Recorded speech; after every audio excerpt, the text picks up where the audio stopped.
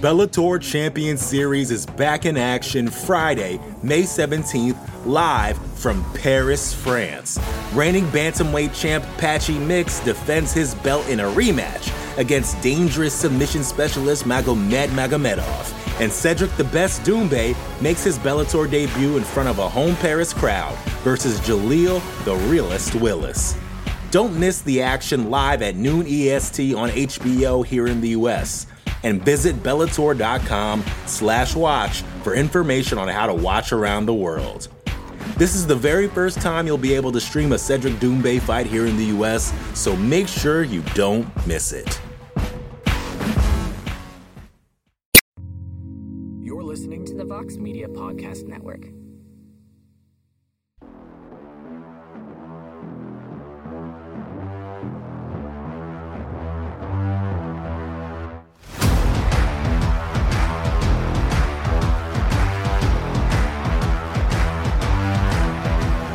Well, hello there, everybody, and welcome to a brand new edition of On to the Next One. I am Mike Heck. We have dusted off the matchmaking hats after a rare weekend off from the program last week, but I feel like we gave you a lot of fun, original content for our first ever All-Star Weekend here at MMAfighting.com, but the UFC did return with UFC Vegas 56 on Saturday, and that means we return with this program as well. And by we, I mean myself and the co-host, the co-matchmaker, the Prince of Positivity, and just the bestest friend ever, Mr. Alexander K. Lee. Hello, sir. Hello, my best friend. This is weird. It's weird we have so much time in between the actual ending of Saturday's show and our own show. So we should both be well rested. I'm not, because I party like a rock star, as you know. I was not responsible. You know, it's a Saturday night. It's not like it's like, oh, UFC's over at 7. No, I can be in bed by 10:30. No, I gotta go out there and do my thing. I gotta hit the streets.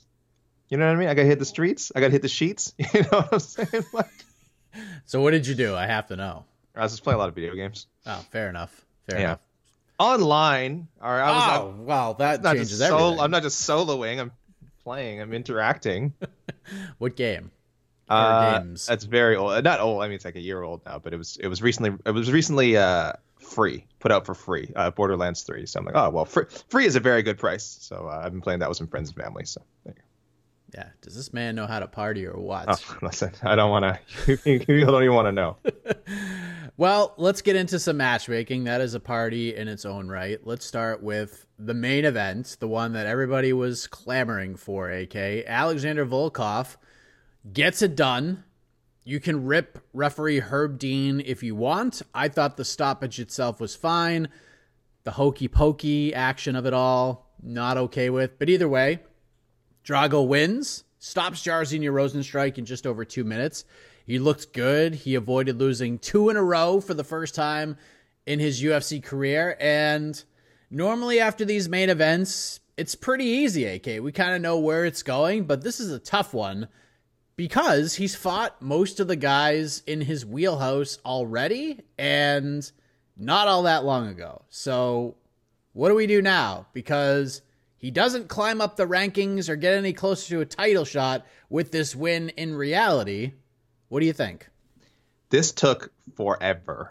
I thought it would be like somewhat easy just because, you know, anytime someone's in the top 10, you kind of just sort of count down and like, oh, okay, well, he's fought this person until you land on a name that he hasn't fought, that isn't booked. But as you said, he's fought all these guys in the top 10, or these guys are booked or at least rumored to be fighting. Like, everyone within 10, 15 spots of him. So that was really tricky. I thought I'd have a harder time with like some of the debutantes that were on the main card, but actually, because there's so many options usually, that actually wasn't that difficult. So for Volkov, I settled on. Oh. All right, Mike. Here's how you know how this pick broke me. There was a lot of controversy about the finish, right? Yes. We really didn't get to see a lot of action, right? And I think both guys were unharmed. Would you agree with that as well? I would agree with that. Run it back. Run it back. Volkov, Jairzinho 2. Headline it again. UFC, look, they got a lot of cards to fill. Guess what, UFC? You just got another free Apex headliner. Run it back. Bad Blood, Bad Blood. Bring Herb Dean back. Recreate recreate the circumstances as much as you can, and let's just run this one back because he really has fought everybody else. There's some good suggestions later. I'm sure you'll have one as well, Mike. But I said, screw it. How long was the fight? 2 minutes, 12 seconds. Yep. That's not. We don't know. We don't know who the better fighter is. That is very interesting. Man, I might actually. You got me thinking. I'm not changing my mind. This was really hard. I was thinking if Derek Lewis loses to Sergey Pavlovich, then maybe we do the Derek Lewis rematch because I'm sure Volkov would love that fight. But I kind of feel like Derek Lewis should fight Jairzinho no matter what happens, since people have been asking for that fight for quite some time.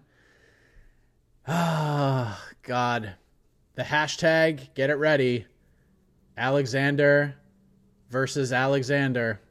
I think Alexander Romanov is the answer here. Let's just throw this monster in there with Alexander Volkov, and let's see which first name Alexander is better, the one with an E or the one without.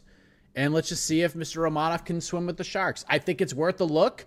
I think it's worth seeing if this guy is a top 10, close to a top 5 guy. Let's throw him in there with Volkov and see how he does. Yeah, I thought the only thing is I had picked Romanov as my wild card the last time Romanov fought, and I went with Marcin Tybura. But the Volkov fight makes a lot of sense, and Tybura would be a big step up, but Volkov would be an even bigger, like huge step up compared to the competition that Romanov is facing in the UFC. So yeah, I mean, look, I think that is the right test for him. I like that. I like Tybura. I like Arlovsky, but I think I had some other weird pick for Arlovsky. So really, any of these, either a couple guys in the top 10, or you have you give Romanov or Arlovsky something. But yeah, no, this is I sense this is almost like crystal ball pick. I don't know if it's the pick that you would want, but I feel it's something that they would do. Yeah, I think it's very likely possibility that this fight happens. If Greg Hardy can fight Alexander Volkov early in his career, I think Alexander Romanov has earned the right to get this fight with maybe an extra win or two under his belt. Let's go to the co-main event because Movsar Evloev is officially a big problem, AK. Tremendous performance against Dan Ige. I think the world of Dan Ige, and Evloev just put a beating on him. No one has really put a beating on Dan Ige quite like that. They've won decisions and they've wore him out a little bit, but no one has really just busted him up like that. He calls out Arnold Allen. I loved the call out, but at the same time, if I'm Arnold Allen, I'm not going anywhere near this guy. So I will stay consistent. There's a big one coming up, a big main event in a couple of weeks between Calvin Kattar and Josh Emmett. I think Evloev should fight the loser of that one. What say you? Oh, I'm kind of in a conundrum now because I thought you were going to say Arnold Allen or Bryce Mitchell, and then I was going to go with the one you didn't pick. So I had a little strategy there. Sorry, man. It's fine. I like the Kattar Emmett possibility as well. And I have them both ranked higher than Bryce Mitchell and Arnold Allen, so that'd be a nice jump up for Evloev. I'll lean towards Allen then. I do like the call out. I do think I don't think Allen. I know you're saying he should avoid him. I don't think Allen will. I think he'd love to see that name on that contract sent his way because he needs. I mean, I think in a lot of people's eyes, Evloev jumped over him with this. If he wasn't already ahead of him in some people's rankings, he jumped over him with this win over Ige. Just because Allen, again, there's just these little weird asterisks. Some of the guys he's beaten, like. Again, Dan Hooker, a ranked guy, yes, but not ranked at featherweight. And then you can go down the list and say, oh, this person's a good name, but whatever. This is why it doesn't improve Arnold Allen's standing in the rankings that much. So I think Allen still wants that signature win, and I think if he fought Evloev and beat him, I mean, then there's no more questions. And even if he loses to Evloev, even if he ends up taking that first UFC loss, I don't think it would be bad for him. I think Arnold Allen himself needs to get a better gauge of like, okay, where am I as a contender? Am I really could I be a top 5 guy now, or am I a step away? Because he is look, nine straight wins in the featherweight division. I don't care who you're fighting. It's insanely hard to do. So he certainly has the credentials of someone who should be in the top 10, possibly top 6 or 7. But he still needs that signature win. Evloev could be it. So I do like the Arnold Allen call out, and I think they should get on the same page with that. Yeah, I love the call out as well. If Arnold Allen takes that fight, he's an absolute G. And if they set that one up for London, that's a great opportunity for both guys. So if they make it, I am watching the hell out of it. But if I'm Arnold Allen, I'm defending that ranking and just calling for that zombie fight and hoping I get it. So let's stick at 145. Lucas Almeida had himself a hell of a debut. Stops a game Mike Trizano in the third round. Super fun fight. Almeida gets it done. Can't really be too wrong with this one, AK. So we'll kick it off with you. What do you think for Mr. Almeida? I kind of went the same direction for both Lucas Almeida and Karina Silva. So a little teaser, I should say, ahead of there, because you could kind of match them up with other people who are, would have 1 2 3 fights in the UFC. But I think they both entered, the octagon with a little bit more experience than the average newcomer. So I'm saying throw both these fighters kind of into the fire. For Lucas Almeida, I'm going Andre Fili. Ooh. I know we're going a guy with almost 20 UFC fights against a guy who just made his debut, but the UFC has shown in the last couple of years that they are not against that. Again, and they take into account, again, outside of the UFC experience, as they should. So I don't know how good Lucas Almeida is, but I was very impressed. I think he's super exciting. Andre Fili, I want to see, is he really trending in the wrong direction, or is he the kind of guy that he just has the misfortune of being in a loaded division and facing really tough competition, and you're going to end up, with a 500 record or a sub 500 record. So, again, Fili's really good. So this is a kind of a gauge for Lucas Almeida, and I think also just a super exciting matchup. So give me, let's try Lucas Almeida and Andre Fili. Like I said, can't really be wrong with this one. So Tucker Lutz, good fight. Nice. I like it. Where did you go with Karine Silva? Again, a more experienced opponent. I'm thinking, actually, my first instinct was I really want to see either Ariane Lipski or Priscilla Cachoeira, but I had previously, I think, matched up the two of them. That's a fight I still want to see happen. That's a fight I think still makes a lot of sense. It has not been booked. I've not seen rumors about it, but it just makes a lot of sense. I feel like I'm going to my crystal ball here. I feel like that one is going to be booked at some point. So I went with Montana De La Rosa instead. So, just someone who's been around the UFC. Again, another exciting fighter, so a fight finisher, which in the flyweight division is not the most common thing. And Karine Silva is definitely a fight finisher, as we saw. All her wins have come by way of a knockout or submission, and she snagged another one in her UFC debut. So yeah, give her a tough veteran test in Montana De La Rosa, and let's see if we really have something here with Karine Silva. I thought we were going to sing the Friends Forever song by being on the same page. we were close. We didn't get completely there. I took a little bit of a step back from Montana, but right around the same wavelength, I think, after Silva had that impressive debut against Botelho. That Darshug was nasty. Stops it with 5 seconds left in the first round. I really liked what I saw. So Jillian Robertson seems like a fine choice. I'll go with that. I think both of us are right around the same wavelength, and yeah, I like what I saw from her. I think that's a good fight, and see some jiu-jitsu between those two. There you go. That's all I need to hear. Yeah, mixing of the martial arts. Guess we no, just jiu-jitsu. Okay. Ode Osborne, AK, he is great. I love him at 125. He could be a big problem, and I'm just gonna make this easy. Jeff Molina called him out. Seconds later, I like that fight. I like that idea. So let's go with that. It's not lazy. Both guys fought on the same card. Both won. One much more emphatically than the other. But still, I think they're essentially around the same place in the rankings. And that's just a freaking banger. What say you? Yeah, it's a freaking banger. It's like a free wild card pick for us because, Molina deserves to be mentioned. 3-0 now in the UFC.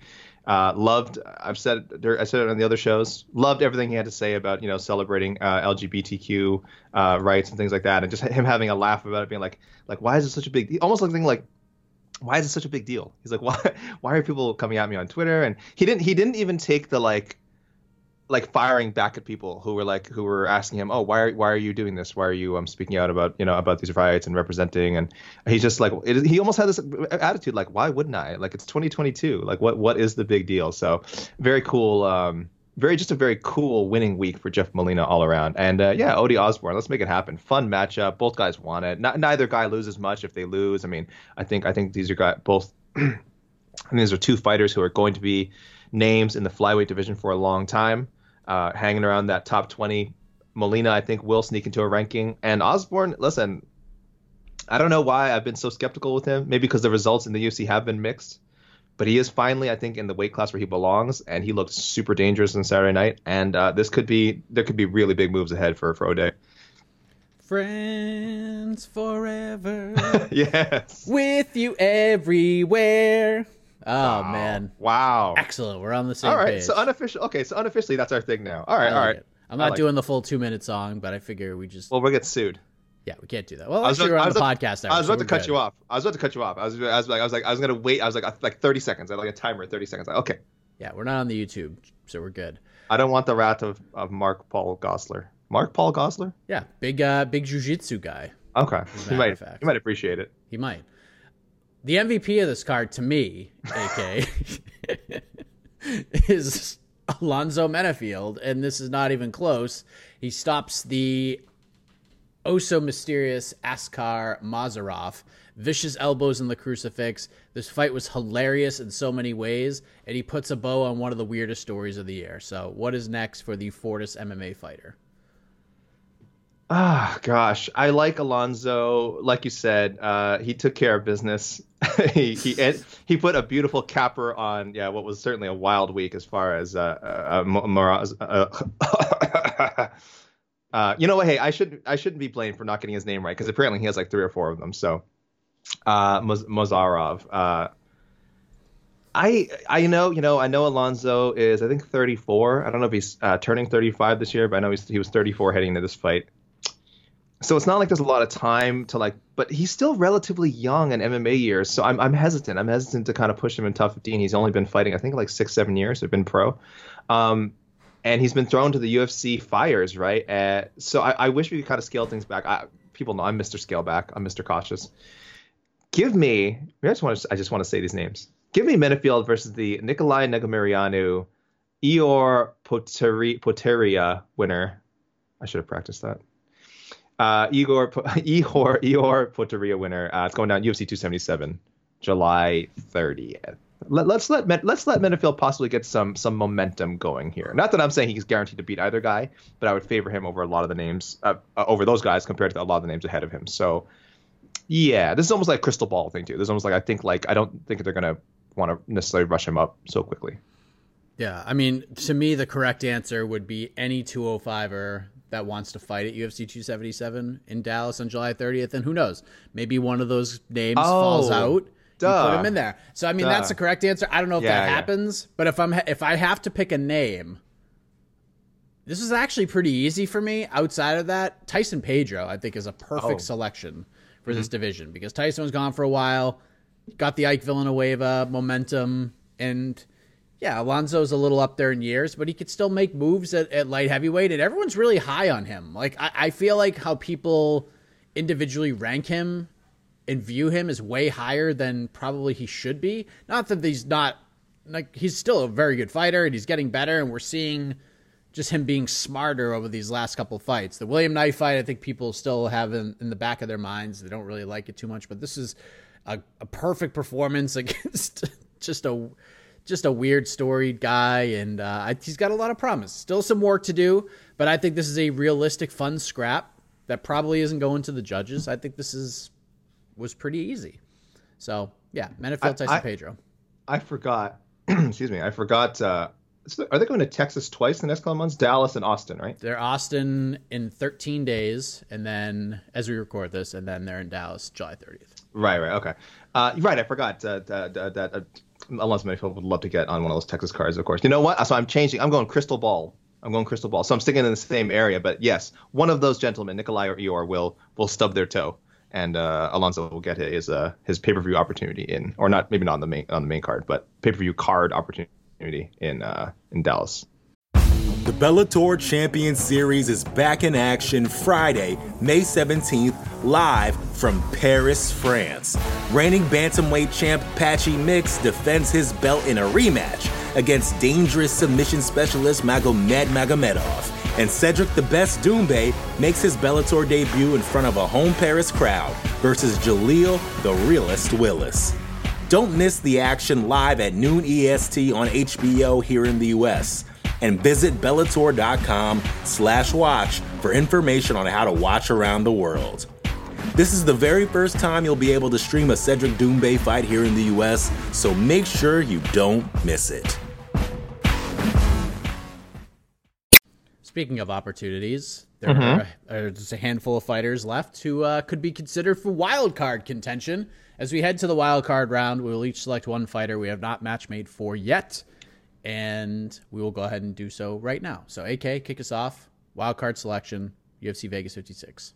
I'm going to go with sort of something one of our listeners suggested, and that's that, all ranked, shouldn't all fighters in the MMA Fighting Global rankings with a number next to their name, shouldn't they be picked? In this case, there was only one fighter out of the top 2 fights that has a global ranking number, Aaron Blanchfield, number 13. So yeah, I mean, I could have gone with any. There's a lot of good performances on the prelims, and I could have gone Tony Gravely. Again, we kind of did Jeff Molina already. Damon Jackson, always a fun one.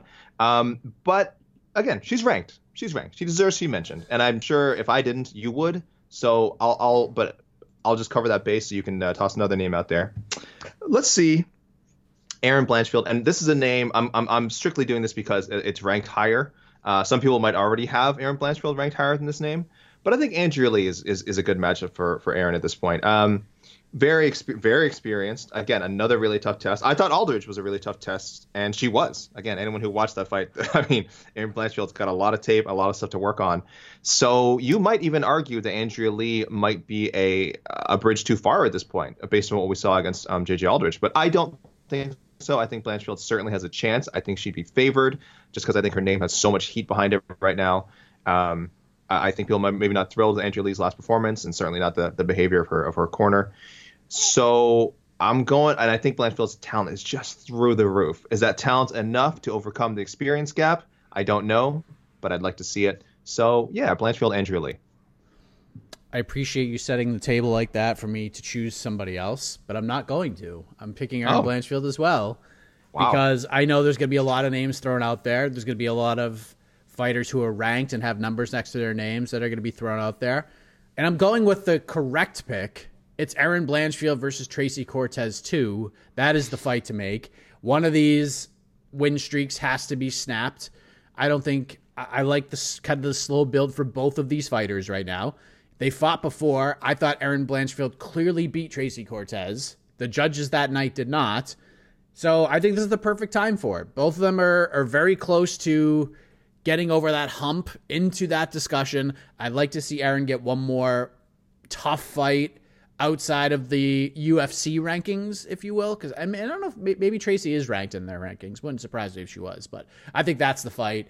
Run that one back. There's a story there. You could put that anywhere on a pay-per-view card, on a main card for a fight night event. Like, you could do a lot with that fight because there's a lot of hype behind both of these women. Tracy Cortez has a lot of fans, a lot of appeal, and Aaron Blanchfield is still kind of a mystery right now, but a mystery people are very, very excited about. So let's just run that one back. Like, if you're going to do it, you have to do it now. You have to do it now, I think. So let's go. Let's go, AK. I don't know if it's as urgent. I think it definitely happens someday. I just think not next. I would almost guarantee, as long as they both kind of stay in their general trajectory, that rematch will happen. I don't think it's next. Yeah, I just don't know. Like, I think if Tracy loses a fight, I think it's off the table for a while because I just don't see Aaron losing anytime soon. So why not? Doesn't hurt anybody. Let's go. Do we have any extracurricular activities, AK? So much, Mike. So much. Okay, first of all, with apologies to Marcus McGahey, we had 2 suggestions this time for what to call this episode of On to the Next One. And I'm giving the nod to Chris Martin. Oh, so we have multiple people throwing in we had 2 people subtitles? saying what to call it. Yes. And Marcus, your subtitle, solid as always, but I'm giving the nod to Chris Martin. Chris Martin called this the 25-7, no, 21-12, no, 19-12 edition of On to the Next One. So a nice tip of the cap to the funniest storyline of the week, and maybe one of the funniest storylines of the year. You know what? A lot of people told me I did the midseason awards too early, which I did mathematically. I did it after 5 full months instead of 6, which is fine. And now I super regret it because we had a category, what's the most memorable moment? And there was like Charles Oliveira missing weight and Francis Ngannou, fighting out his what remains of his contract and being successful doing it. Those are our 2 big storylines. I mean, the Askar Mozarov thing would have easily made it. Probably would have been number one. So people, I screwed up. We'll make up for it at the end of the year if we do a moment's recap, because I mean, this was just so funny and enjoyable. Don't lie about your records, fighters. Come on. All right. I do want to give out some points. Jay Donaghy. I don't even know if he remembers this. One of our regular emailers. You know, Mike, there was a lot of. What was your pick for Paddy Pimblett after the last UFC London? Hernandez. And I love that. We had so many picks. I think Jay is the only one who nailed it. Jordan Levitt, UFC London, July 23rd. I went back and checked my records. Jay Donaghy, Paddy Pimblett versus Jordan Levitt. It's the fight. That's a fight they wanted. So, well done. A solo point for you, sir. And Hayes Bethard sent me a few, like, check the tapes, some of which I had a record, some of which I didn't. But there's one that he actually got that he probably doesn't even remember. So you are getting a solo point this week, Hayes, for Makwan Amirkhani versus Jonathan Pierce, also going down in London on July 23rd. He said Makwan Amirkhani versus the winner of, Jonathan Pierce versus the winner of Amirkhani Grundy. Amirkhani won. So there you go. So a conditional point, but a point all the same, equal to a normal no point. And a big shared point for everyone, and a big pat on the back, because we all got the Shane Burgos Charles Jourdain match that we all want to see. That's going to be on UFC on ABC 3, July 16th. Mike, we got some questions. Okay. We got some questions, and they're good ones too. If they were doo-doo, obviously I wouldn't read them. First of all, big congrats to @Nicklinville on Twitter, who says he made it into Michigan State Medical School. So well done. Excellent. Well done. There's two questions actually. Mike, you and I are both East Coasters. And he wanted to know, he's never lived in a place where it snows, he says, or even gets below 20 degrees Fahrenheit. So do you have any advice? I told him wear as little clothing as possible. I said it's to acclimate yourself naturally, right? That's my advice. I mean, all your years living in Boston, once winter came around, you just stripped down, right? Yeah, it was tank and Speedo weather for me. I mean, look, it's got to be cold. It's got to be snowy. Snow is awesome. Cold sucks. Like, at least the way I look at it. I mean, I moved, so I don't have to deal with that anymore. But I didn't move because of the snow. I moved because of the cold. I would rather 2 feet of snow with 25-degree weather than no snow and 2-degree weather. That's what we're getting a lot over these last few winters, so I couldn't wait to get down here to South Carolina. So, yeah, just enjoy the cold, get out and enjoy it, maybe pick up a winter sport, skiing or snowboarding if that is in that area, some sledding, snow tubing, all of these fun activities, and also find a nice area to walk around and find lots of warm restaurants and or bars to enjoy yourself and suffer through the cold weather with others just like you. And you know what, Nicklinville, you're in medical school anyway. You should be bundled up inside studying for the next 4 years or 8 years, however long it takes to become a doctor. I wouldn't know. Never came close. Or play video games with AK. Yeah, you know what? Yeah, well, I'll hit you with my gamer tag. Okay, and Nicklinville also had a question. He saw some behind the head shots in the Tony Gravely fight. Incidental, right? I mean, a guy gets knocked down, you're throwing the punches. And he said, this is my wince moment in MMA where I genuinely don't like the action. Even more so than low blows. He doesn't like those either. And he says, I know they're both illegal, but still happen just due to the nature of the sport. With that said, is there any type of strike submission move that is legal in MMA that you guys don't like? And on the opposite end, is there any move that you guys feel should be allowed?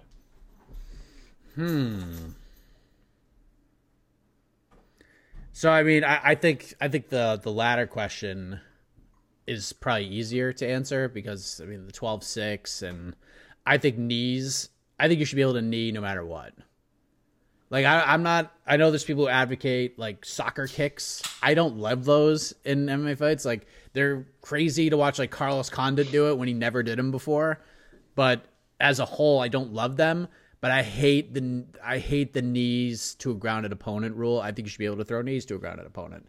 That whole like just the points of contact on the ground like that stuff annoys me. And let me tell you, if people want to people always say how much wrestling dominates modern MMA, and it has for 20 something years, maybe even before that. If you want to see that, if you're tired of seeing guys kind of just hanging on to single legs and just getting their take down block, but just still just gripping and staying down. If you want to see that stuff, boy, you legalize knees. you're going to see a lot of wrestlers have to be more careful about going all in for takedowns, because guys will get defending fighters will sprawl and just smoke the hell out of the guy attempting the takedown with knees to the head. So I agree. I think it would level the playing field a lot.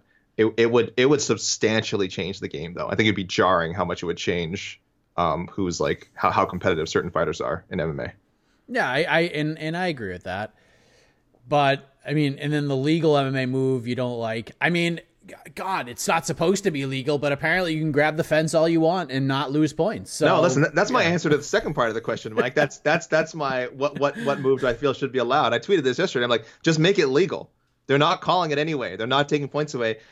I think it's really more of a safety thing anyway. I mean, there is certainly a sportsmanship, not sportsmanship, but like wanting people to defend takedowns honestly and not make use of the apparatus. But the other thing is, I think it is that fence. If you had people like grabbing it all the time, you would definitely have at least 2 fighters a year suffering like some severe finger injury, like getting their fingers shredded, like a tendon or something in their finger, like shredded from just like trying to grip onto the fence and being pulled away from it. So I think there is a safety element to it. It's the same reason like you can't like grab someone's head and like grind it against the fence. Like there's a lot of things with the fence that they just don't want people messing around with it, because I mean there's enough danger inside the cage as it is, much less having people again have small digits in between the links, between the links. Hey, every Thursday, MMA Fighting Podcast Network. So I think there's a safety reason to it as well, and I know that's why they wouldn't want to do it, but I think they should. I'm half joking and half serious that like, if you're just going to let people do it and not take a point away, then just add it to the rules and say, yeah, you can do it. And if your finger falls off, that's your own fault. So, Mike, we've kind of killed wrestling here with our rules. I think we have now said, guess what, wrestlers? Now you've got to deal with grounded knees to the head, and your opponents are allowed to grab the fence whenever they want. Have fun getting takedowns in MMA with those rules. Yeah, unbelievable. And the legal moves I don't like. I don't think so. I'm a rules guy. Yeah. So anything that's legal, I'm like, have at it. The oblique kick makes me cringe every so often, but I don't think it should be banned. No. You know what I mean? So not really. I think the rules that are in place, maybe the 10-point, like the things I would change that are like in place that are in the rules, they're not moves. Like the 10-point must system and, referees having more leniency, like your warning is backstage when you're going over the rules, like that's the only warning, but those aren't moves. So yeah, it's a tough question to answer from the former end, but yeah, I think you all know where I'm getting at. I was pissed about the refereeing on Saturday's card. Nick, I will DM you if I think of a good answer for that. Chris G Martin, excuse me, not the lead singer of Coldplay.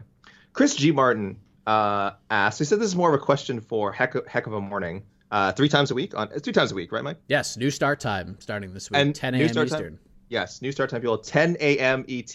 So still bright and early, just a little bit easier for I think the West Coasters to maybe tune in, because that's the one complaint. That's the one complaint we have right? on the show, that it's too early and people can't get on live. Yeah, you get a lot of East Coasters and a lot of international callers, but I do think, all right, West Coasters, 7. Can you handle 7 a.m.? Is that too hard for you guys with your sunshine and margaritas? All right. I'm sorry. That's my own thing. I'm sorry. He has a question. I don't know if you care about this. He wants to direct it. He gave it to me because it's Ultimate Fighter related. Why doesn't the UFC give a 10-pound weight allowance on the Ultimate Fighter so that fighters are less likely to immediately drop weight classes after the show is over, and cutting weight multiple times in a few weeks is more manageable? I don't know if he means like 10 pounds on the scale, because that would be a little crazy. Yeah, that would be insane. Do you want to be an effing fighter? Like, come on now. We have people gaming the system with 1 pound. Imagine a 10-pound allowance. Like you'd have some pretty wild. I think I know what he's getting at, but I will say, Chris, I think that's a feature, not a bug. Them having fighters compete like a bug. I don't think they care. I don't think it does not bother the UFC at all when they do a heavyweight season as they are this season, and then like 6 of the 8 fighters drop down to light heavyweight. They don't care. It doesn't matter to them. Same when they did the featherweight season. They knew they were not building a women's featherweight. They knew they were not building a women's featherweight division. They knew all those fighters were going to drop down to 135 after. So it's just for the purposes of the show. I mean, there's so many other problems with the show. Certainly, forcing people to cut weight in so many times in a short period of time is one of them. I got to do a big like how to fix the Ultimate Fighter podcast article or something like that someday. We'll see. But yeah, a 7-part series, by the way. Yeah, but Chris, yeah, I know it's silly. It's silly the way weight classes are handled on the show. And through email, whoops, I should have. Oh, there it is. From Laura Taryn. I haven't heard from Laura in a while. They were just very happy for Karolina Kowalkiewicz, and I sent you this picture, Mike. They said, "Do you think Renat Fakhratinov looks like Nate Diaz?" I should tweet out the picture, but you guys can just kind of Google a picture of Nate, picture of Renat. I'm going hard no. I don't know. He looks more like, I guess when I first saw this, I was like, this is the stupidest question I've ever heard. But the more I look at it, the more I can kind of see something. Renat looks like the would-be spawn of Nate Diaz and Darren Till. Oh, okay. I'll tell you what I see. Darren Till. I'll tell you what I see. If you cover the lower half of his face, Mike, as I'm doing right now, and this is riveting podcast material right here. It kind of does. No, I see Damian Maya. Around the eyes. Oh, around the eyes. Oh, yeah, that's not bad. Cover the beard. Yeah, cover the beard. Maybe, Damian Maya with the hat, with the traditional whatever, the hat. Excuse me. I apologize, people. I don't know the name of the hat, but the hat that he was wearing on the weigh-ins and I think after the fight or before the fight. So he looks like somebody. I mean, he's one of those guys where you look at him like, yeah, he looks familiar. I don't know if Nate Diaz is where we're going to land on that one, but all right, that is it for checking the tapes. I believe I might have missed something on Instagram. Whatever, I'll hit you up. I'll mention it later if I come across it while looking over these things. We're not done with the extracurriculars, AK. Oh, we're not done. It is time. I think for the first time ever on this program. We've had many mic checks. Welcome to the inaugural edition of Dismay with AK. What? Yep. Take a guess. No, tell me it's our pal Tristan Gordet. It sure is. Here we go. Why? Here we go. Dismay with AK. All right. I'm just gonna let it go. Yeah. I haven't read this yet. I'm reading it right now for the first time. Oh my lord. Mike, can you tell AK that I know he's going off on these rants, which I have to say has been warranted? See, he's giving you props because you do have to defend yourself, but I do have to say it feels like a setup that I know it's coming, especially for the Otno episode after UFC Fight Night, Dos Anjos versus Fiziev, where he will be sounding like former Jets linebacker Bart Scott, screaming, quote, to all the non-believers, which obviously will be towards me, saying, quote, I told you Marina Moroz is on another level than Erin Blanchfield. So when the MMA Fight Global rankings come out on Wednesday, August 3rd, since Moroz will fight next month against Eubanks, and obviously he feels Moroz will win, he will disregard everyone's vote on staff, putting Moroz in the top 15 of the women's flyweight division, feeling so vindicated. Also, if Moroz does face Blanchfield at some point and wins, oh my goodness, AK Lee will be insufferable and will not let up. Yes, Mike, don't let AK fool you. He said he doesn't ride the hype train when it comes to prospects, which is true, but he never said he doesn't go all in for a fighter in general. He is petty, just like the rest of us, even though he will never admit it. Trust me, Mike, the rant is coming. First of all, I'm super petty. That is not a secret at all. I don't know why he thinks I'm above being petty. That is no. Did people not? Did you not see my tweet for Mazarov last night? Oh, like the best. I had that one. I had that one loaded. I am not above being petty. I watched the NBA, the most petty of all the sports leagues. Don't tell me that I'm above pettiness. I love being petty. So very incorrect there already, Tristan. What is this Moroz hang up for him? I don't know. Apparently you said that she was better than Blanchfield, but maybe you ranked Blanchfield and not her. I don't know. Yeah, no, this was 3 months ago. This is 3 months ago. This guy's hanging up on this. I was just talking about like why you wouldn't rank someone like Blanchfield above Marina Moroz. It's like she's just fought longer. She's had better opponents, and all that is true. But I'm not like this big huge Marina Moroz fan. I mean, I'm not a fan. I like her fighting, but he went in on this on Heck of a Morning on Thursday, Tristan that is, and now I guess he's harping on it. I get it. I think he's trolling me at this point. Tristan, you're way more all in on this Marina Moroz talk than I am. Yeah, I think if she beats Sijara Eubanks, that would be a big feather in her cap. Might get her ranked. I'm not sure. If she beats Erin Blanchfield, I mean, again, I won't be crowing about it because, like I said, it's my expectations for Erin Blanchfield are high, but also tempered. They're also this is someone who's so young that if or I say when she loses, because everyone does, I'm not gonna like. I told you so about it. Why would I? Like, she's a super talented fighter who I'm a fan of, and the Marina Moroz stuff is just bizarre. I'm sorry, he just keeps saying it, and I just Tristan, I don't know. Have I been talking about Marina Moroz too much? Well, you just made me talk about her more, so that's on you, brother. I look forward to her fight with Sijara Eubanks. I don't know how I'm gonna rank them after. It depends if she wins, which is not a guarantee. Sijara Eubanks is a really tough stylistic matchup for her. And Moroz wins, if it's by like a close decision, that certainly won't make me shoot her up the rankings. Maybe a finish would be more convincing. That would give her 4 straight wins. Nothing to sneeze at in this division. But yeah, no, I don't think she's now that after Erin Blanchfield's, actually, I mean, that win over Alder is really tough and very impressive, but it doesn't make me think that Blanchfield is leagues ahead of Moroz or other veterans at flyweight yet. That's why we kind of did our respective matchups. Mike, I went with Andrew Lee, and then you started, and Mike, you said Tracy Cortez rematch. Tracy Cortez rematch. Yeah, and I'm down with both those. We're still testing where this person is. So Tristan, thank you for Tristan does pay attention to what we say, and that is, I really appreciate that, because we say a lot of stuff.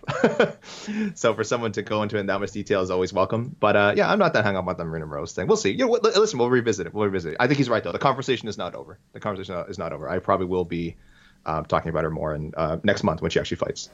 He has the memory, and I mean this super complimentary. Mm-hmm. He has a memory like my 9-year-old. My 9-year-old, you say something, he remembers everything. Like I told him. You mean me? Yeah, you. So he had, you're welcome. He had his, they have these like ceremonies in his school, and oftentimes getting him to school is the hardest part of the day. He just doesn't like get up and he's not ready to run out the door. It's a process getting him out. So I told him that, hey, it's the last week of school. If you just get up and go to school and don't cause any issues, I will wear a full suit and tie. I actually said I would wear a tuxedo to his ceremony. And just saying it, kind of like joking around, is like just throwing it out there. So the day of his ceremony, I walk in and I wake him up and I make him breakfast, and he goes, Daddy, don't forget you got to wear a tuxedo to my thing. I'm like, well, I don't have a tuxedo. So 95 degrees, the school is within walking distance. I'm walking down. I'm the only one in this ceremony wearing a full suit. Everyone's just wearing like t-shirts and shorts, maybe some golf shirts. And I'm rocking the full sports coat, tie, button-up shirt, pants, everything, because he remembered and I couldn't let him down. So Tristan's got that memory. All I got from that story is that you're a great dad. Thank you. You're a great dad. That's the most important takeaway. And you are a great co-host. So why don't we set up the disclaimers for the listener selections? Thank you for the dismay, Tristan, by the way. Thank you.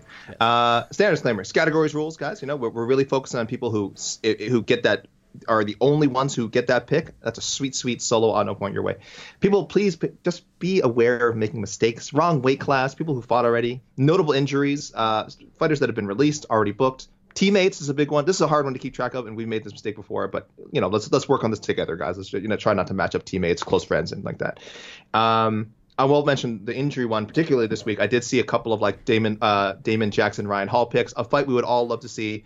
Ryan Hall is once again injured, the GOAT. So I won't be reading out any other Ryan Hall picks here or for a while. Just get well soon, Ryan Hall. It is the featherweight division can breathe a little bit easier knowing that you are on the shelf and not on the hunt at the moment. And then I wanted to read a note from Sean Haywood, again, regular Otno contributor. He says, not that I want you guys to do more of the great work that you already do. But he says, I often struggle placing guys that are fighting in different weight classes from previous fights. Are they making a permanent change? Was it short notice and they didn't have time to cut? Did they make a statement to the media about their plans for the future, etc.? Would it be possible to send out a tweet after the event and before on to the next one that provides that info? I just don't want to make a doo-doo pick by matching a fighter up against someone in the wrong weight class, and the information seems to be hard to come by thanks to the great show week in and week out. Thank you, Sean. No, first of all, we're not doing that. We're not doing any more work. Answer that part of the question. Two, we're pretty lenient with this. I think it's only if it's like egregious, like if a fighter's fought like 2 or 3 times in a weight class and then just like this listener like completely randomly books them against the wrong person. And again, worst comes to worst, we usually don't call people out. It just means we don't read the pick, at least in my case. So we're lenient with it. I don't think we need to give you guys a heads up. Again, it's pretty easy information to find. And yeah, sometimes in the case of like a Brian Kelleher, it's confusing. It's like he keeps taking fights at featherweight, but obviously he's a bantamweight. He's just not cutting weight for some of these. Kevin Holland. Kevin Holland's listen, that's why he was banned from the show. We did that for the listeners, for listener safety. Yeah, listener safety. Jailton Almeida now is the new question mark. I think that's a good example. He keeps saying he's sticking around at heavyweight, but we all see him as a future light heavyweight champion. So that one's super confusing. But right now it does again. But guys like that, I would say usually you can match up in either division. We're not going to call you out on it. It's not a big deal. So and then of course, guys, most importantly, golden rule: your picks might be doo-doo, and if that's the case, we're not going to read it. Or I mean, here's the thing. I look at these for the first time when I go through them. So I might read it and then I might react as if it's doo-doo. AK will be a little more lenient because it depends on the day, on the week too. Once in a while, you rattle them a little bit. Listen, you're going to be lucky if we don't read it. Yeah, if your pick is doo-doo and we don't read it, that's a good thing. Because otherwise it means you're probably getting the wrath of Mike. Yes. Let's start with Jaron Kawada. He likes Ode Osborne versus the winner of the Ulanbekov Tyson Nam fight on June 25th. Tyson Nam back in our lives, AK. How about that? First fight since the Matt Schnell split decision loss in January of 2021. Matt Schnell coming back at the end of the month, AK. How about that? Did you even know this? The Matt Schnell Sumaderji fight was surprising to me. And then you telling me Ulanbekov Tyson Nam also feels like new. Maybe I saw it and I just forgot. That also feels like new news. Yeah, well, that's happening. Okay, he likes Almeida versus Joanderson Brito. His mind says, oh no, he did it. Mine says rebook Dan Ige versus Ryan Hall, but he's not going with that. He's going with the heart. Heart says Ige versus Cub Swanson, which I actually like that idea as well. If they don't do the Swanson Uriah Faber fight, so not doo-doo because you went with the heart, and that's fine. Who was Cub Swanson yelling at? It was during the Argetta fight, right? He was yelling at Sayed Saud and Damon Jackson. It was great. Can we get? I think someone suggested. I'll get to it. I'm pretty sure. Did you? I'm sure you'll get some Damon Jackson Cub suggestions, which I feel like has to happen now. Yeah, that's a great point. He also likes the Alonzo Menafield Tyson Pedro there. Great. Yes. Todd Vire sent in a message. No picks. He just said, please show some love for Tony Gravely on Otno this week. He deserves some.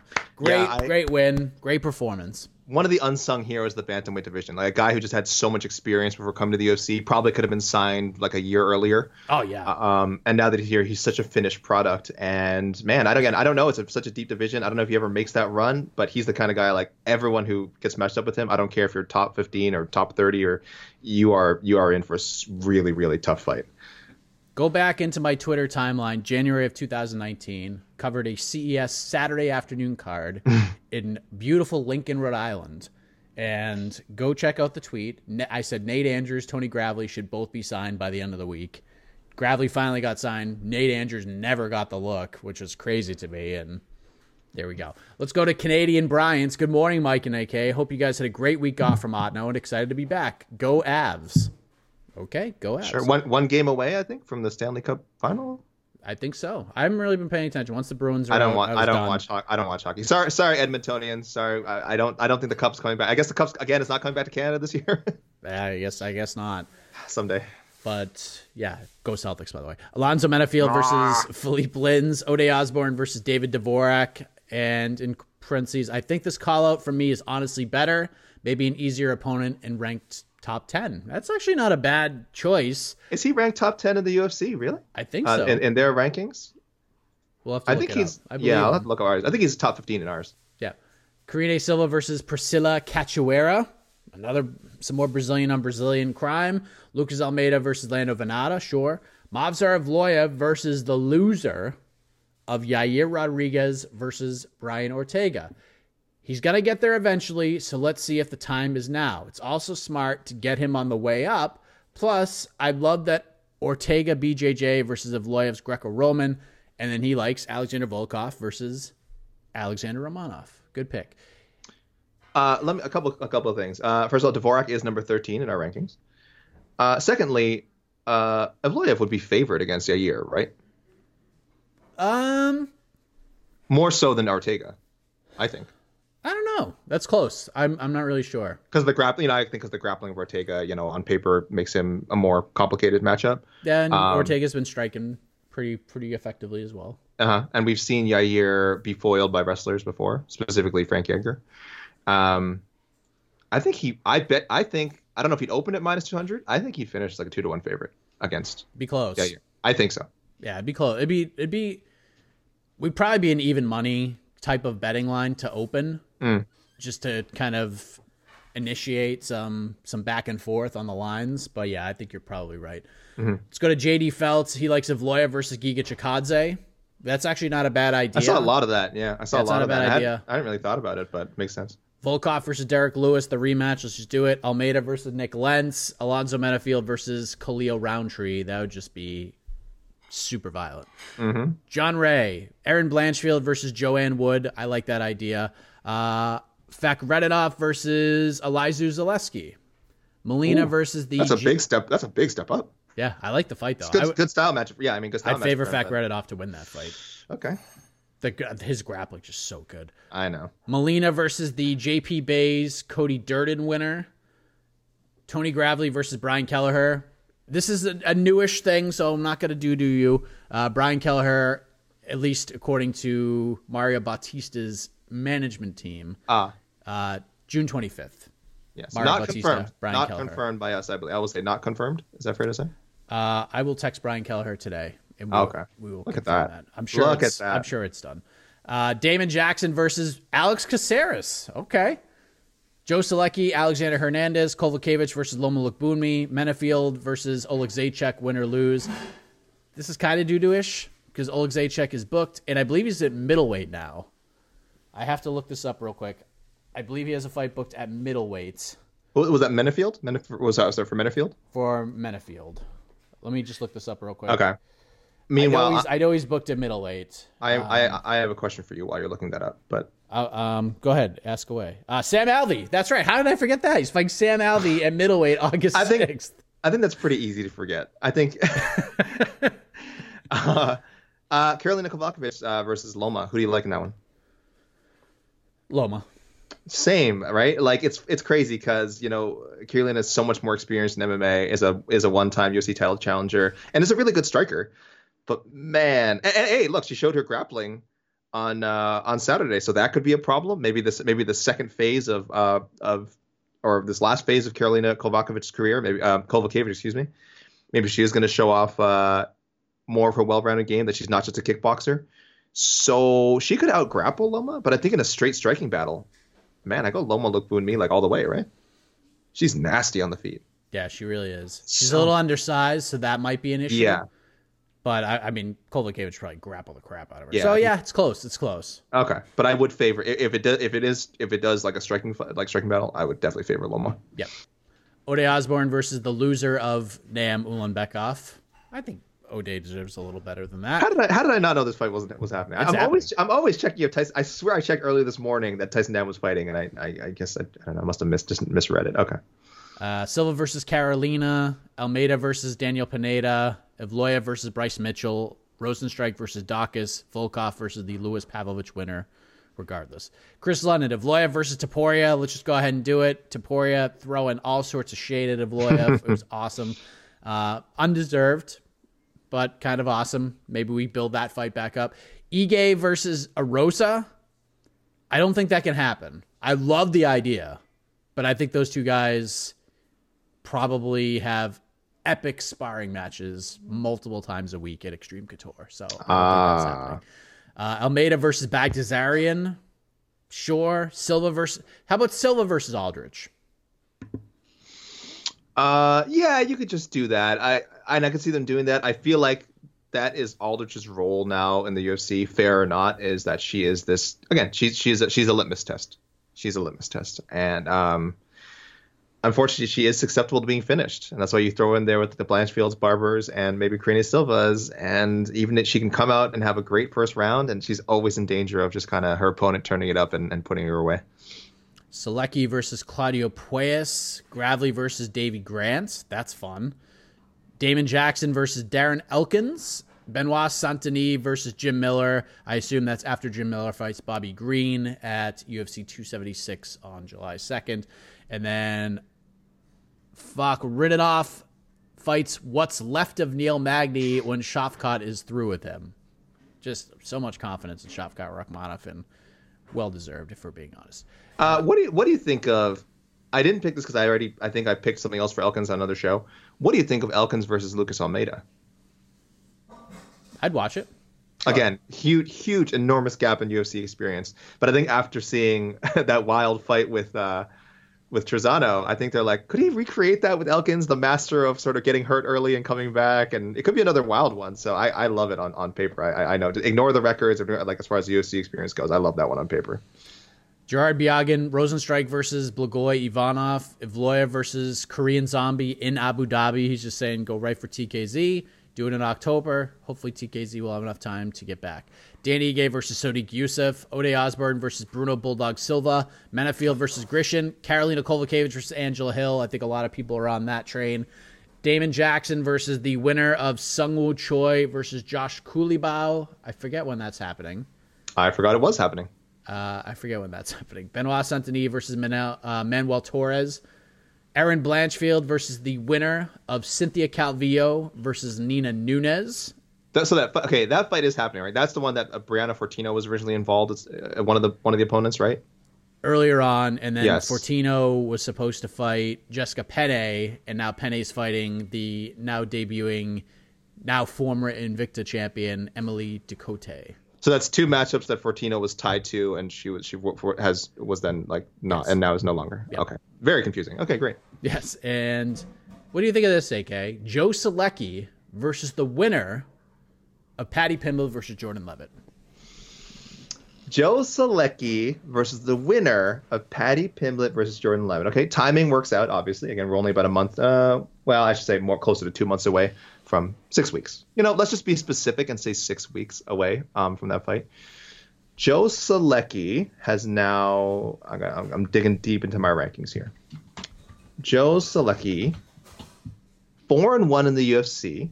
Okay, that's pretty darn good. So I have him ranked well above Jordan Levitt. And the loss was a very competitive fight with Jared Gordon. So I have him ranked well above. Again, once you get out of the top 30, I mean, it's a pretty close cluster. I mean, from 30 to 50 to 60, it's not like, or say mid 50s, it's not like that big of a gap. I have Joe Selecki at 28 in my UFC only rankings. I have Jordan Levitt at 55. Paddy Pimblett just ahead at 50.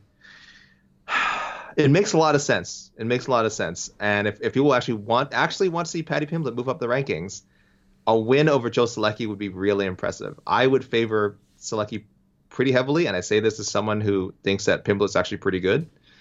I like that. Who recommended this? This was Gerard Biagin. I like the suggestion. A regular, of course. Gerard Biagin. Gerard, one of our regular Odd No contributors. Well done, Gerard. I do love that one. I would favor, at least right now, Selecki against both of those guys. Mm-hmm, mm-hmm. I feel like Paddy would probably have the advantage on the feet, but I feel like Alex Da Silva is a better striker than Paddy Pimblett. I think he's a more powerful striker than Definitely. Paddy Pimblett, and he's a way better athlete than Paddy Pimblett. So, and Selecki took his best stuff. I mean, listen, if the points weren't taken away, this is at best a draw, but you can't cheat 48 times in a round and not get a point taken away. 47 times. 47 times you can. Yes, 47. But once you get to that 48th, we're taking that point. We're taking that 1 point. Oh, you guys all suck. I miss you, Jason Herzog. Come back to us. Let's go to Marcus. He's got the graph ready to go. And the Lewis Pavlovich matchup has a lot to do with this main event from this past Saturday. He likes Volkov versus the winner of that fight, Jairzinho versus the loser of that fight. He likes Evloev, Bryce Mitchell, Almeida, Venata, Silva, Gatto, Osborne, Molina, Menafield, Roundtree, Blanchfield, Andrea Lee. He's with you on that one. Mm-hmm. And then we close out with Tino Alvarez, Almeida, Venata, another one there. Silva versus Cachoeira, Menafield, Tyson Pedro, Karolina Kovacevic, Loma Lookboonmee, another one there. Damon Jackson, Julian Erosa. I'd watch the hell out of that fight. Benoit Saint-Denis versus Rafa Garcia. Not a bad pick. Tony Gravely, John Castaneda. Fakhretdinov versus Preston Parsons. Slow build, I guess, for Renat. And then another Aaron Blanchfield versus Andrea Lee. So back to you, AK. There's some steam there. The Bellator Champion Series is back in action Friday, May 17th, live from Paris, France. Reigning bantamweight champ Patchy Mix defends his belt in a rematch against dangerous submission specialist Magomed Magomedov. And Cedric the Best Doumbé makes his Bellator debut in front of a home Paris crowd versus Jaleel the Realist Willis. Don't miss the action live at noon EST on HBO here in the US. And visit Bellator.com/watch for information on how to watch around the world. This is the very first time you'll be able to stream a Cedric Doumbé fight here in the US, so make sure you don't miss it. Another day is here, and you're ready for it. What to wear? Check. Breakfast, lunch, and dinner? Check. Planning for what's next and how to save for it? That's where Bank of America can help. For your financial to-dos, Bank of America has experts ready to help get you closer to your goals. Get started at one of our local financial centers or 24/7 in our mobile banking app. Find a location near you at bankofamerica.com/talktous. What would you like the power to do? Mobile banking requires downloading the app and is only available for select devices. Message and data rates may apply. Bank of America NA, member FDIC. Main event, yeah, everyone just wants to see. I think everyone's leaning more towards the Lewis Volkov rematch, or maybe they want to see Pavlovich testing as a top 10 guy. So maybe I'm wrong, but I saw a lot of Volkov versus Lewis Pavlovich winner. So for me, I really want to see the rematch. Everyone remembers the first fight. Volkov pretty much dominating the entire thing. Lewis eventually getting it swinging and banging and going and ending it. So that's a classic fight. Not the fight is a classic. I mean, it's a classic example, of a fight that should be run back. Because we really didn't learn necessarily who was truly the better guy that night, with respect to Derek Lewis. So. If people were kind of split, I saw between Evloev Chikadze and Evloev Mitchell. I saw some Evloev Arnold Allen too, of course, but I think people really like the stylistic matchup with Bryce Mitchell, so I understand that. Also, probably Menafield Grishin it feels like this was Menafield Grishin and Menafield Kuchalaba. He's never been booked to fight either of these guys. I guess not. Maybe it's just come up on Otno a lot. Maybe every time Menafield fights, it's Kuchalaba, it's Grishin. Their schedules are probably like lined up. And more so than Andrea Lee, I saw a lot of Blanchfield, people kind of going with Blanchfield's call out. Jessica Eye, Macy Barber winner/loser, one of them. UFC 276, July 2nd. I agree. Smart call out and very logical. Yeah, I wouldn't be surprised if that happens. It's kind of in the works, and UFC's just waiting to see how that one goes. All right, on Twitter, Footy9999 has been on the show before, but not sent in picks. I believe this is their first picks. And they're saying Volkov versus Tuivasa if he loses to Ciryl Gane, a bout that is rumored to be taking place at UFC Paris September 3rd. I think they would want that for the headliner. Again, nothing's official yet, nothing confirmed, but it does appear they're heading. That is in the works. I mean, I should just say this doesn't count because Tuivasa is going to knock Ciryl Gane out, right, Mike? I shouldn't even entertain this hypothetical. Yeah, it's a terrible idea. No, I don't know. Listen, I think a lot of people are expecting Tai Tuivasa to lose to Ciryl Gane, but I honestly think at first I hated this matchup. Like, I really hated it. There were a lot of suggestions after Ty's win over. You're talking Tuivasa Gane. You don't. Yeah. I hated it so much. I'm like, please don't do this. But I was also in the camp of, if you're going to give Tai Tuivasa a title shot, just do it now. Like, if you can't get John Jones Stipe over the summer, just give him the interim title fight and against whoever's ready. Like, if Stipe can't fight till September, but John can fight in July, just do John Jones versus Tai Tuivasa for the interim title. Like, give this man the freaking opportunity. Sure. And then they went in a completely different direction. But the more I think about Tuivasa and Gane, the more I feel like Tuivasa has a chance to win. Because of course he does. I mean, if Gane fights, if if Gane fights him like he fought Jairzinho Rozenstruik, he'll win he'll win all 5 rounds, and it will not be all that competitive. But I just feel like coming off the loss to Francis and him being so young in the sport, not having experienced being on a big stage and falling short against a guy with one leg who wrestled you to win the title in such a shocking fashion, I just don't know what his headspace is going to be like. There's a very good chance that being in Paris, first UFC event in Paris, maybe he'll just be so ramped up for it that he gets in a slugfest with Tai Tuivasa. And if that happens, I would favor Tai Tuivasa to come out on the other end of that. So it just depends. I think I give Tai Tuivasa more of a chance now than I did in February or March after Tai beat Derek Lewis. I like it a little bit more. Listen, I'm a coward, and when the time comes to make my official predictions post for UFC Paris, I'm going to pick Ciryl Gane by decision. I admit it. Gane by decision. I mean, on the prop will probably be like -600 or something like that. Like everyone expects him to just pick Tai Tuivasa apart for 5 rounds. I get it. That's based on what we've seen from both guys, a distinct possibility. But there's just something about Tuivasa's approach now, his sort of laissez-faire attitude to interviews, but I think that is not reflective of how he has been probably in the gym and how he's approached fights. I think he's more he's legitimately really focused and better than he's ever been from a mental standpoint. And I think that's where you need to be to beat a guy like Gane. So I think he can knock him out. I won't be making that pick again. I'm a coward. Maybe I'll change my mind if this bout goes down September 3rd. We'll see. So, sorry. The original pick was Volkov versus Tuivasa. If we lose to Gane, I have no problem with that, and I think that is very likely. It's a bit further down the road. I don't know if Volkov would want to wait that long. That's probably the main issue. Like we said, he really didn't suffer any damage in this fight. Probably wants to get back in there within the next 3 months. So he might have to wait. But could be he fights again and win or lose ends up fighting the loser of that fight down the road. So thank you, Footy999, for that pick.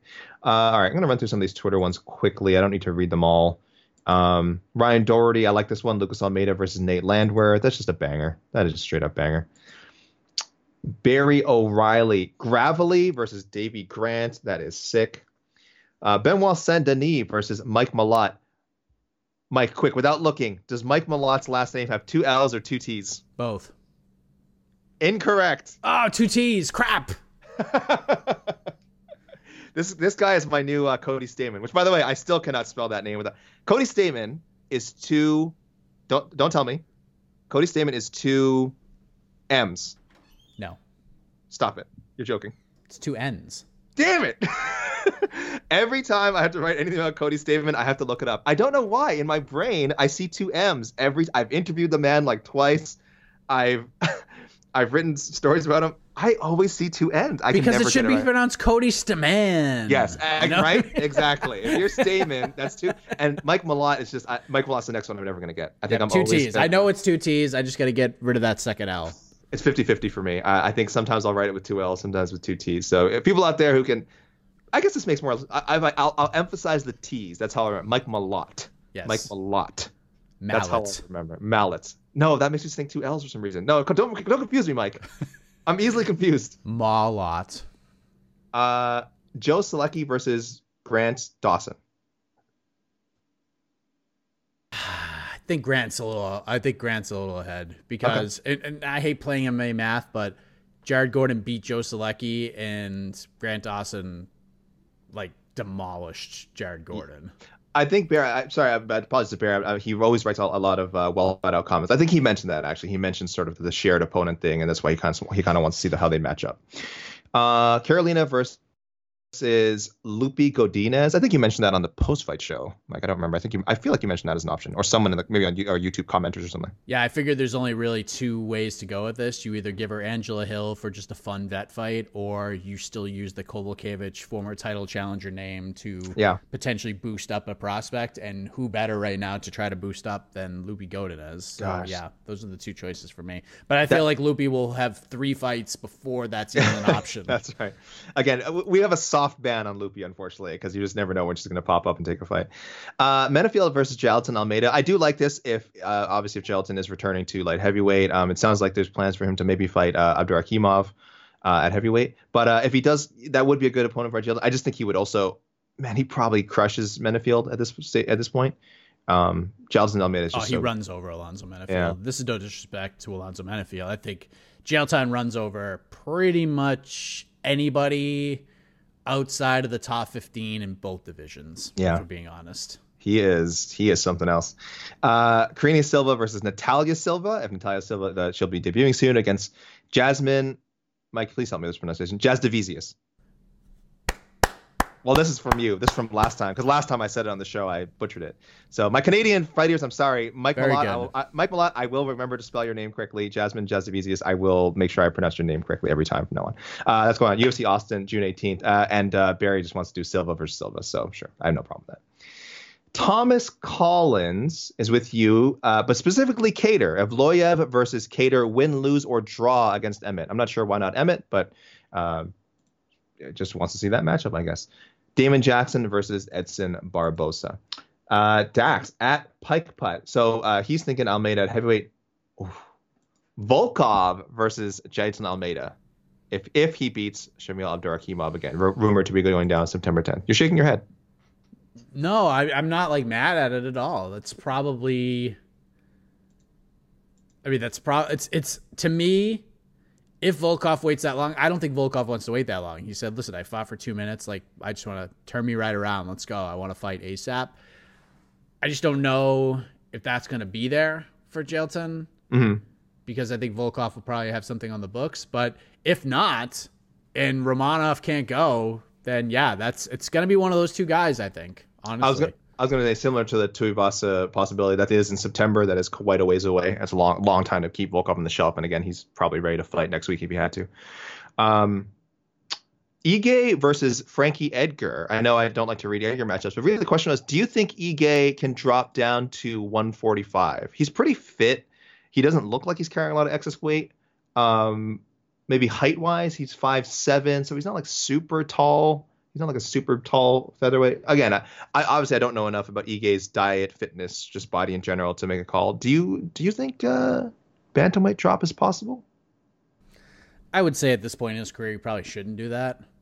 But I mean, maybe Frankie would just go up to fight him. You know what I mean? Like Frankie's out of the title. Frankie is out of the title picture at 135. When he first got in at 135, even after the Pedro fight, if he beat Marlon Vera, he might have got a title shot.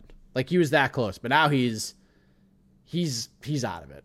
He's out of the title discussion just because that division is just so insane right now. There's so many contenders. Like there's 5 guys right now who you can make compelling arguments should fight for the belt next. And Frankie Edgar's not one of them. So yeah, Frankie should just go and have fun fights at this point. He should fight Dominic Cruz, and that's pretty much it at 135, or go up and just have fun fights with the Danny Gays of the world, the Calvin Catters of the world. Like these are the kinds of fights you should be having. He should also not fight anyone who's had a knockout victory in the last 4 years. Okay. I think so. Ige's out. So is Taylor. Ryan Hall it is next year. Wait, do you want to? I would never want to see Frankie ever fight Calvin Kattar. Hell no. What? No, why? Why would you do that? What about Frankie Edgar versus Ryan Hall down the road? Yeah, of course. I mean, look, that's magical. I mean, I don't want to see. Boy, I'd be very conflicted. I don't want to see Frankie Edgar get his leg torn off, but I mean, maybe that's what it takes to get him to retire. Maybe it'll be a mercy. I just have to call this one out. Menefield versus Kennedy Nzechukwu. Big X. I believe they're both Fortis MMA guys, if I'm not mistaken. Yes, they are. Okay, so Big X, Dax, come on. I mean, a cool matchup on paper, but again, I don't think that's happening. You can go to Dallas and watch them spar. There you go. Join the gym. Sorry about the call out, Dax. Marcus McGahee. Again, I'm sorry your title did not get used this week, but I will mention you as always. Evloev versus Arnold. What was his title though? No, Mike. I can't read it because you lose. That defeats the purpose of the title competition. Only the winning title shall be read. Okay, fair enough. I can send it to you. Oh yeah, I'll send it to you later. Okay. It's nothing bad. It's just again I have to have rules, and only the winning title shall be read. I want Marcus to take this personally. I want him. Fair enough. But who's to say? Feel the burn. I thought we were in this together. Not when it comes to naming the show. Okay, fair enough. This is an AK call. Marcus McGahee. I guess I could have just sent you ahead of time. Marcus McGahee. Yeah. Evloev versus Arnold Allen. Kolokovic versus Conejo. I don't mind that. I actually like that. It's just been a while since we've seen a Conejo fight, but certainly when she gets back in there, could do a lot worse than Carolina. Saint Denis versus Rafa Garcia. I like that one a lot. Sean Haywood, who I mentioned before. I just think there's anything that needs to be mentioned. One of the people that mentioned Damon Jackson versus Cub Swanson, so I really like that. Joe Selecki, Hanato Moicano, I think is a good one. Not bad. Yeah, he's with me with Karine Silva, De La Rosa, Lucas Almeida versus Derek Minner. I think Minner is dealing with a concussion, though, so that's one of those things where, boy, we just don't know when he's going to come back. Hopefully soon. Hopefully everything's okay with Derek Minner, but that's not a bad matchup. Steven Brighter had a couple of good ones. Jeff Molina versus Malcolm Gordon, and Lucas Almeida versus Melsik Bagdasarian. So some deep cuts there. Molina probably quite a bit further ahead in the rankings right now than Malcolm Gordon. I know Malcolm is coming off a win, but a bit of a gap in the rankings. But it could happen again. I don't know if Jeff Molina is at the point where he's necessarily guaranteed a top 15, top 20 guy. That's what I'd like to see. I just don't know if that's necessarily the case. Four Corner Sports NY says Ode Osborne. I think you're going to hate this. Ode Osborne versus the Mokaev Charles Johnson winner. That fight's going down UFC London, July 23rd. I don't hate it at all. It just depends, like, what you want to. It just kind of depends on, because, like I said, I'm very high on Makhachev. You don't need to rush him, like I said, and some people disagree with me. I think he's going to be a 2-division champion. I think he's going to be the flyweight and the bantamweight champion. I'm that high on him, but it's not like. And let me just reiterate this: I'm not saying that this is going to happen in the next year. This is going to happen. He's one of the youngest fighters on the entire roster right now. Yes. This is like 4 or 5 years. We're going to be talking about him as a 2-division champion. It's going to happen, folks. Just deal with it and just prepare yourselves for it. We're a long way away, but it's going to happen. I got to remember to ask on our ranking show, like, who wins the title first? Aaron Blanchfield, or just who competes for a title first? Aaron Blanchfield or Mokaev? I think that's a good question. Yeah, not necessarily wins. Who gets a shot? Chris Martin, of course, who I said won the successfully named the show. Volkov versus Sergey Spivak, Augusto Sakai winner. That fight's going down August 6th. I almost didn't even know that was happening. And I think Chris Martin used the same method I did, where he kind of just went down the rankings and is like, who has Volkov not fought? Yeah. So it could happen again. He wants to stay busy, or he could step in and fight one of those guys. Who knows? Selecki versus Joel Alvarez. Hashtag Joe on Joel. Yeah, it's okay. Not bad. Damon Jackson versus Billy Quarantillo. Bill Algeo winner. It's going down UFC Long Island, July 16th. I just love that fight. So good. Hayes the third said, yeah, screw it. Volkov Romanov. Yeah, I mean, again, I don't know if there's a way to avoid it. What else we got here? Selecki versus the Fajeda Drakkar Close loser. UFC 277, July 30th. Gravely versus Alejandro Perez. Yeah, I like it. At Emilio Plays. Blanchfield versus Eubanks Moros winner. Emilio Plays obviously wants to get in on this whole Moros controversy, so okay. Kovalkiewicz versus Jinyu Fry. Excuse me. Vanessa Demopoulos winner. I just had a typo there. And he also likes Minifield Pedro, Karine Silva versus Shanna Young, and Volkov versus Arlovsky. Part of me wants to see that, kind of like a passing of the torch, Belarusian to Russian. I mean, it's not the same thing, but I kind of want to see that. I feel like the fight has to happen before Arlovsky retires. Maybe if Arlovsky wins one more, he gets that fight. All right, let me quickly go to Instagram. My Instagram freaks.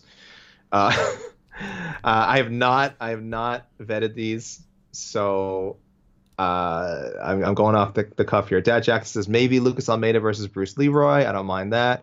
I'll go to CJ here. I have Loya versus Bryce Mitchell. Someone's always got to go. Kovalkiewicz versus Cheyenne Velismus. Does Cheyenne not have a fight? Cheyenne does not have a fight. Oh, okay. Yeah, big experience. Really, with Carolina, I feel like she could possibly fight anyone just because she's at that point of her career where she's not a contender. Clearly, she might be on her way down, out of MMA. So maybe they want to try and see if they can, as you kind of alluded to earlier, have someone get some shine off her name. Dylan Schutz, Evloev versus Korean Zombie. I mean, he would love to have that one. Everyone is trying to get that. Alonzo Menifield versus Jimmy Crute, I really like. It's just, I think I mentioned on another show, Jimmy Crute is, he's got a surgery. He's went through surgery on one of his legs. So TBD for his return. MMA heads, a ton of great picks. Sorry, MMA heads, I cannot read this all. MMA heads and Matt Bradbury always bringing in awesome picks. What's jumping out at me? Kovalevich versus Ariane Carnelossi. Selecki versus Clay Guida. I can't remember if I read that one already, but I saw a few people mention that one. I do like it. Damon Jackson versus Tukugov. Another Gravely versus Grant suggestion. Man, I really want to see that one. Matt Bradbury. So many picks. So many solid picks. Oh, they said, hey, Fakhratinov versus Zaleski. So there you go. People are talking about it. How do you like this, Mike?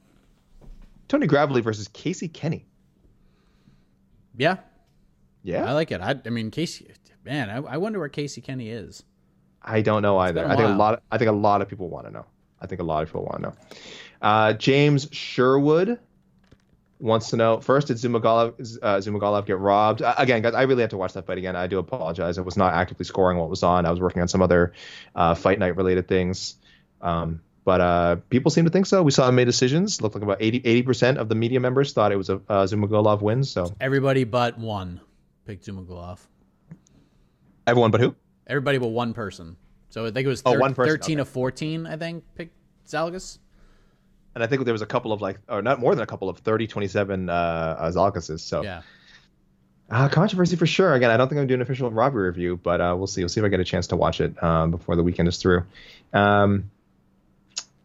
Fakhratinov versus Sergey Kondosko. There's a name I haven't heard in a while. Wow. I just forgot he fought recently. Benoit Saint-Denis versus Jai Herbert. Damon Jackson versus Dan Hooker. I don't think Dan is sticking around at. I think he said he's done. He's done at 40. Got to go back to it just wasn't a good idea to go back. Did we already say Joe Selecki, Alexander Hernandez? What's your thoughts on that? Sure. Sure. Fine. Hard sure. Yeah, it's fine. And last one on IG, Brandon Haley, Blanchfield, Cortez to El Jefe versus Bruno Silva. Wait, which one's El Jefe? This is how you know my brain is Jeff starting Molina. out. Oh, that's a good nickname. O'Day Osborne versus David Dvorak, Karine Silva versus Luana Carolina. And I got one email that I wanted to save for last. From the Otno coin collector himself. He says, first of all, what a 6 out of 10 card that was. No, Otno coin collector, that's not how the gymnastics scale works. When I set a gymnastics score, that is the peak. So you would say this is a 6 out of 6 or a 6 out of 6.4. It is not every card is out of 10. Guys, do MMA fans not watch gymnastics? I find that hard to believe, Mike. Guys, do you not watch gymnastics?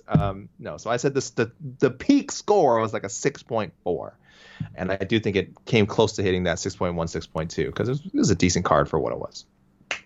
Otno Coin Collector, I'll call him OCC, wants to say, first of all, Herb Dean stopped the fight correctly. Biggie Boy was hurt, falling to his side, not engaging with his right hand, falling. I agree with all that. Saved him some brain damage for sure. Yes, again, shaky stoppage, early stoppage, but correct stoppage. I'd also like to say, this is why I say this one for last. OCC, very generous. All the proceeds from this week's Otno points will go to finding Mazarov a new promotion because he is trash. OCC's words, not mine. And more than likely, he will convince them that he won against Menifield. So, listen, burn the tapes, right? And I'll read out all their picks. I got such a chuckle. Volkov versus Pavlovich, Lewis winner. Evloev versus Thug Nasty, Bryce Mitchell. Only because Ryan Hall's knee is busted. So I think, I assume OCC means he wants to see Bryce Mitchell, Ryan Hall. Not necessarily Ryan Hall, Mopsar. That'd be fun, too. That would be. O'Day Osborne versus Zalgas. Jeff Molina versus Mateus Nicolau. Oh, I like that. I don't know if Nicolau's a fight booked. And Joe Selecki versus Mark O. Madsen. So good picks and funny comments. Thank you, OC, for closing us out. Guys, you can reach me on, if you want to send me cool emails like that one, hit me up, alex.lee@sbnation.com, or, of course, DM on Instagram at AlexanderKKLee, or on Twitter at AlexanderKLee. It's open, guys. You don't have to follow me. I'd appreciate it if you did. You don't have to follow me. Just hit me up in my DMs. There you go. You can find me or send your Otno submissions, M_HeckJR. Just a reminder, once again, heck of a morning, now 10 a.m. Eastern on the MMA Fighting Twitter Spaces. So West Coasters, get ready. It is a pay-per-view fight week after all, so we will have a lot to talk about. No excuses. No excuses not to listen now. 7 a.m., guys. It's not that early. You're getting up for, I would hope you're getting up and getting ready for work around that time. So and having a nice breakfast with Mike's voice. And what days is it again this week, Mike? It'll be Tuesday, Thursday, Friday. And Tuesday, guess what? Thursday, Little spoiler. You're getting Florida Mike for at least 2 of these shows. Oh, baby. So I'm going to be in a great mood. Of course, UFC 275, June 11th, this Saturday, as you hear this, in Singapore. Glover Teixeira is going to submit Yuri Prochazka in the first round. We have been all in. This is big. We've been all in, saying, as soon as we're anointing Yuri as the uncrowned king at 205. I think you and I were part of that group pushing back, like, whoa, hold your horses. Jiu-jitsu, hold your horses, please. I told John Anik about my pick on the interview that will air sometime this week on the YouTube channel. This is a big fight. He reacted to that in his own way. He couldn't make a prediction, obviously, but no. Valentina Shevchenko, another step towards all-time greatness, taking on Taila Santos, massive favorite. We get the rematch between Zhang Weili and the returning Joanna Jędrzejczyk, 3 rounds. Which I'm kind of okay with it. I am too. So is Anik, by the way. 1, the less brain damage for these women, the better. 2, as we saw with Michael Chandler and Gaethje, sometimes when you have the 3 rounds, you go. I mean, I don't know how they could go harder than the first fight, but knowing that they don't have to save anything for 2 more rounds, it could be even more intense. Yes. Rogerio Bontorin versus Manel Kape. Jack Della Maddalena versus Ramazan Emeev. This is the main card fight. I was about to say, I know we don't have the full schedule. Oh no, actually no, they do. That's the main card fight. They do announce the pay-per-view main cards well ahead of time. So yeah, good for him. Wow, big spot for Jack Della Maddalena. Brandon Allen, Jacob Malkoon, Sungwoo Choi, Josh Kulaba. Okay, it's on UFC 275. Hayaser Manashat versus Steve Garcia. Jake Matthews. I think he goes just by the one name, so you can just go Mahashat. I believe. I don't, because I rarely see, because I've seen the matchup mentioned before. I rarely see people mention the first name. So I mean, if I'm wrong, but I believe people just say Mahashat. Andre Fialho versus Jake Matthews. That's a fun one. Low-key banger for sure. Kyung Ho Kang versus Dana Bakary. Na Liang versus Silvana Gomez Juarez and Jocelyn Edwards, keeping the featherweight division alive, taking on Ramona Pascual. First fight of the night as it stands right now. Why? Women's Why is 145. Why is this fight at 145? I mean, no, you know what? Why am I questioning it? If they don't want to, Pascual, they got to get her on the card. You know? She can make bantamweight. Why? But why do that? Exactly. You know what? Exactly. Yeah, no need. I immediately take back my gasp there, because yeah, if you don't want to cut weight, if neither fighter wants to cut weight, who cares? Just That's right. Whatever gets them in the cage at their best. Yes. You know what? 145. Good for you guys. Do it. Yeah, I approve. A nice tight 12 fights, which I like very much. Jose Youngs, as we record this, is on his way to Singapore. So he will be there for all the festivities. Things are going to be at kind of wacky times compared to what we normally do. So we will let you know scheduling-wise for all the shows.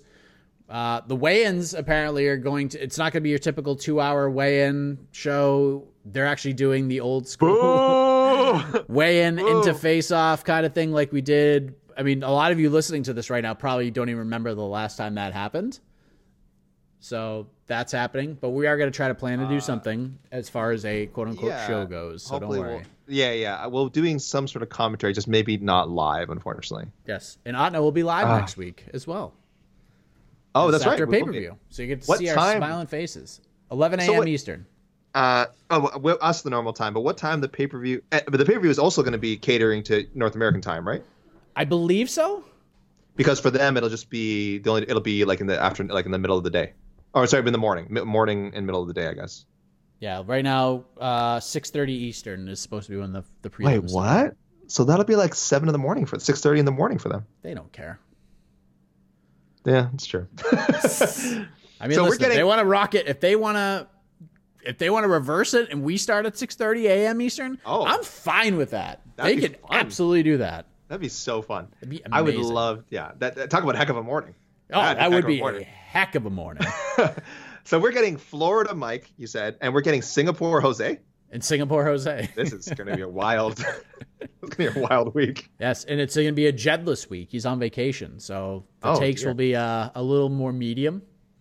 So there you go. Well, I don't know. Maybe I'll step it up. Ooh, damn. There's a teaser for you. But we got to get out of here. This exit has taken so long. But thank you all very much. UFC Vegas 56 in the books. UFC 275 going down this Saturday. Glover Teixeira will have a successful title defense against the dangerous, scary Yuri Prochazka when he submits him in the first round. And remember where you heard it. On to the next one. October 31st, on Halloween, last year, when we did On to the next one, following UFC 276, or UFC 267 as it was. But that's it. We'll see if my prediction comes to light. We'll see what is next for Glover Teixeira, Yuri Prochazka, Valentina Shevchenko, Tyler Santos, Zhang Weili, Joanna Jędrzejczyk, and more. Next week on to the next one, the podcast. I forgot the golden rule. MMA is supposed to be fun. Don't take this stuff too seriously. Good night, everybody. You're listening to the Vox Media Podcast Network. The Bellator Champion Series is back in action Friday, May 17th, live from Paris, France. Reigning bantamweight champ Patchy Mix defends his belt in a rematch against dangerous submission specialist Magomed Magomedov. And Cedric the Best Doumbé makes his Bellator debut in front of a home Paris crowd versus Jaleel the Realist Willis. Don't miss the action live at noon EST on HBO here in the US. And visit Bellator.com/watch for information on how to watch around the world. This is the very first time you'll be able to stream a Cedric Doumbé fight here in the US, so make sure you don't miss it.